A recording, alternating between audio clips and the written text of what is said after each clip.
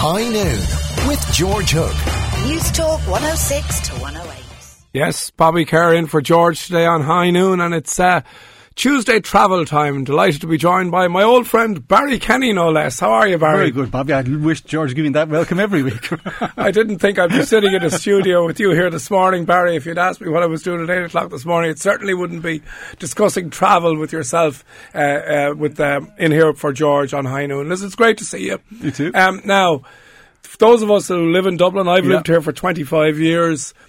We don't often see our own city as a tourist. Sure we don't? No, we don't. And I think it's an instructive thing to do. And I saved like the exotic location of Dublin for you, Bobby, as opposed to where we usually go around the world. But I suppose this weekend, Ireland is the epicentre of global tourism. If you're not in Ireland, you're in a place that's trying to be Ireland, and Dublin at the heart of that. So on Saturday last, I hopped on the Hop On, Hop Off bus tour, the Do Dublin tour as it's newly branded. And, you know, I mean, you say that about seeing Dublin as a tourist. I won't say it was the first time you've ever been on a Dublin bus. No, not at all. My 1:30 into work, or whatever. I live too far from the Dart line. So, you know, it's a great place. It's a great place to live, right? Because we know the variety. We know it's become a very fun and youthful city, and how cosmopolitan it is. It's getting hard to get a bad meal, but seeing it through a tourist's eyes is just a little bit different. And the first thing you notice is how many tourists there are around at the moment. To such an extent is that if you want to do your Hop On, Hop Off tour, don't just do it casually. While they're plentiful and available, Dublin's busiest attractions right around the city were absolutely jammed this weekend. So Guinness Storehouse, queue. Kilmainham, booked out. Jameson, booked out. St Patrick's Cathedral queue, Book of Kells queue, and these aren't short queues. So does this mean that on the Hop On, Hop Off bus that you arrive at the Jameson Distillery and they say, sorry, you can't come in here? Well, now, in fairness, what they do on the bus itself is they give you that alert. So we had an early warning as to where was booked out and where would have longer queues. So there was good intelligence coming back. So that was very helpful in terms of planning where you were getting on and off. So of the attractions that you wanted to see, then how many were over capacity on the Saturday that you went? Well, 3 were completely booked out. Kilmainham Jail, the Jameson Whisky Distillery, we think only officially reopened yesterday, and the Little Museum of Dublin, which we arrived along at. Now, I'd say all of them with a modicum of planning probably would have been available, but we didn't do that. We just turned up. But I would advise people, if you're going to do this, if there's things that are essential, check and book in advance. And the other thing I would say is that the Hop On, Hop Off, you can get a 48-hour ticket. And you need it. If you're going to see the best of Dublin, you really do need it. I think the star is, because on the Do Dublin you have a mix of the live commentary or the pre-record audio. And while the pre-record audio is very, very informative, you want to get the stars of this piece, and that's the drivers.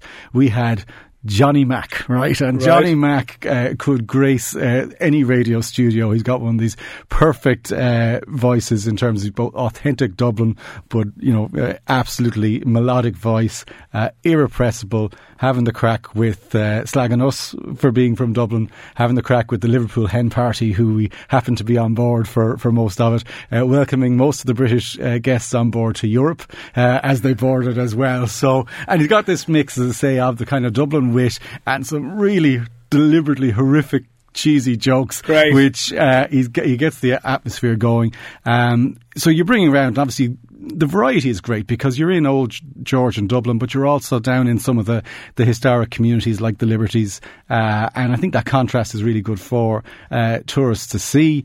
We had, in part of that, of course, the current World Roadworks Expo taking place in the entire city. In fairness, as I say, we know it's for Lewis and there'll be benefits there, but it is quite striking, although I see they're taking the barricades away today. Well, what's happening, and I'm first hand on this, Barry. My office is on Stephen's Green. I've lived it for 4 years.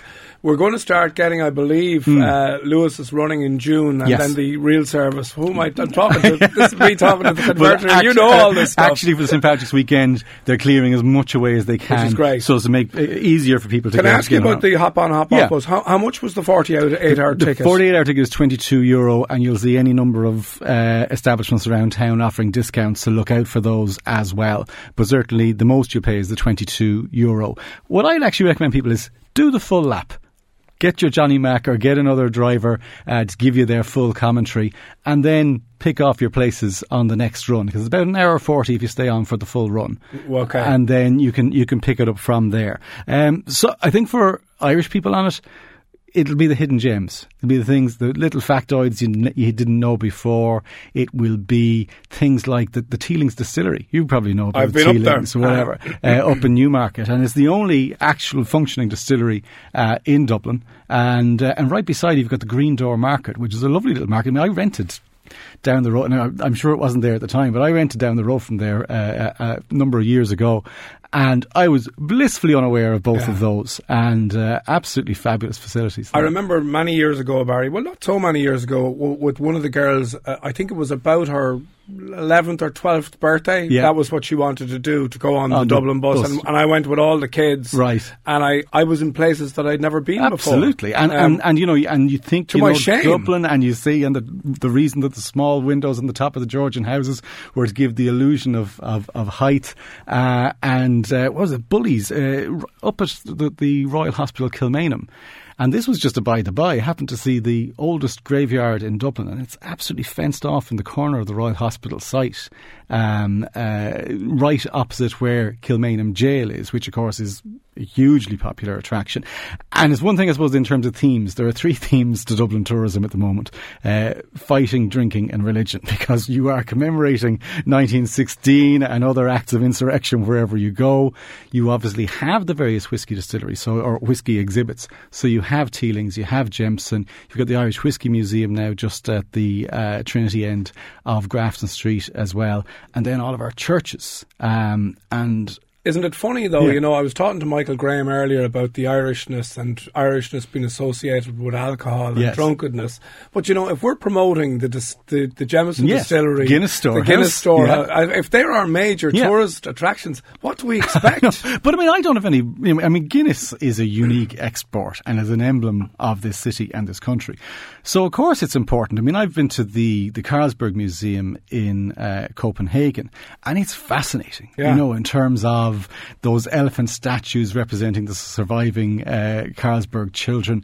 So, and I think the Guinness Storehouse, and I didn't go on this trip, but I have been before, and what I would recommend, because St. Patrick's Day is the one day when the hop-on, hop-off tours don't run. Because of the parade. But you should get yourself to Guinness Storehouse, because there's a fantastic atmosphere there on St. Patrick's Day. You've obviously got tourists from all over the world. The queues were a good deal shorter than they were on a typical Saturday last weekend.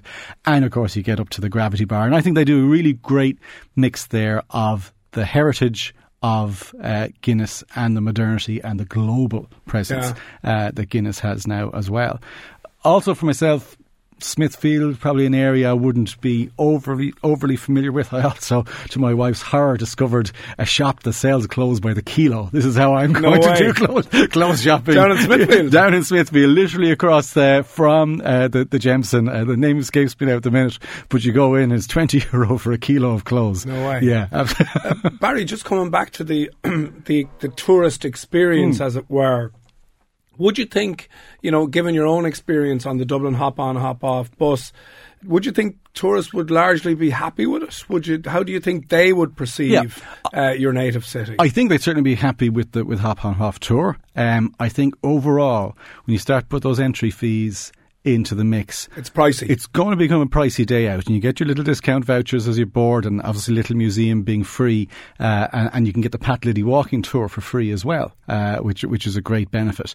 But if you are going into Book of Kells, for example, I'd never seen the Book of Kells before, Bobby. You know, I've never seen it. I have to actually put my hand up and say I've never seen it. And I don't know how many times I've walked past it, but I have never seen it. You've only a couple of years on me, whatever, so therefore you have to be slightly more ashamed than I was. But part of the thing, you go in there, and there's this huge queue as well, and you think, well, I'll get it another time. How much is the entry to the Book of Kells? It's €11, right? And, you know, you've a couple of people, then that's €22, and even if you're absolutely fascinated by this topic, you're fascinated by the monks and the craftsmanship, there's about a half an hour to occupy your mind for €11. And I just think for the nature of it and for what you see in other cities. Well, also particularly if you've been to the Guinness storehouse, you've been to somewhere like you've already dropped 70 or 80 quid. Exactly, and you haven't eaten and gone to any of the great restaurants or bars around town, which of course are important as well. So I think that's why things like maybe the Museum of Modern Art with the free entry there, things like the Little Museum of Dublin, just on the Little Museum of Dublin, that is really, really the coolest place ever. And I'll tell you what I like about it. You can be in and out of there in a very short period of time. Yeah. And I also love the sort of modern history that it has. That's it. Things like Phil Lynott, the Boomtown Rats, the electrification of the Dart, whatever it was. It's a people's history. All there. And when you go, anytime you go, it is fresh, and they've put something new in, or they have the temporary exhibits as well as the permanent. And they believe have containers of material, so they're able to rotate it quite frequently. So I think, and it's rated as such, it really is a gem in the city to add to all of those. So, people will want to hit that balance in terms of, I suppose, like any of us, we're not going to see absolutely everything, but I think it's a good overall tourism product, always in Ireland.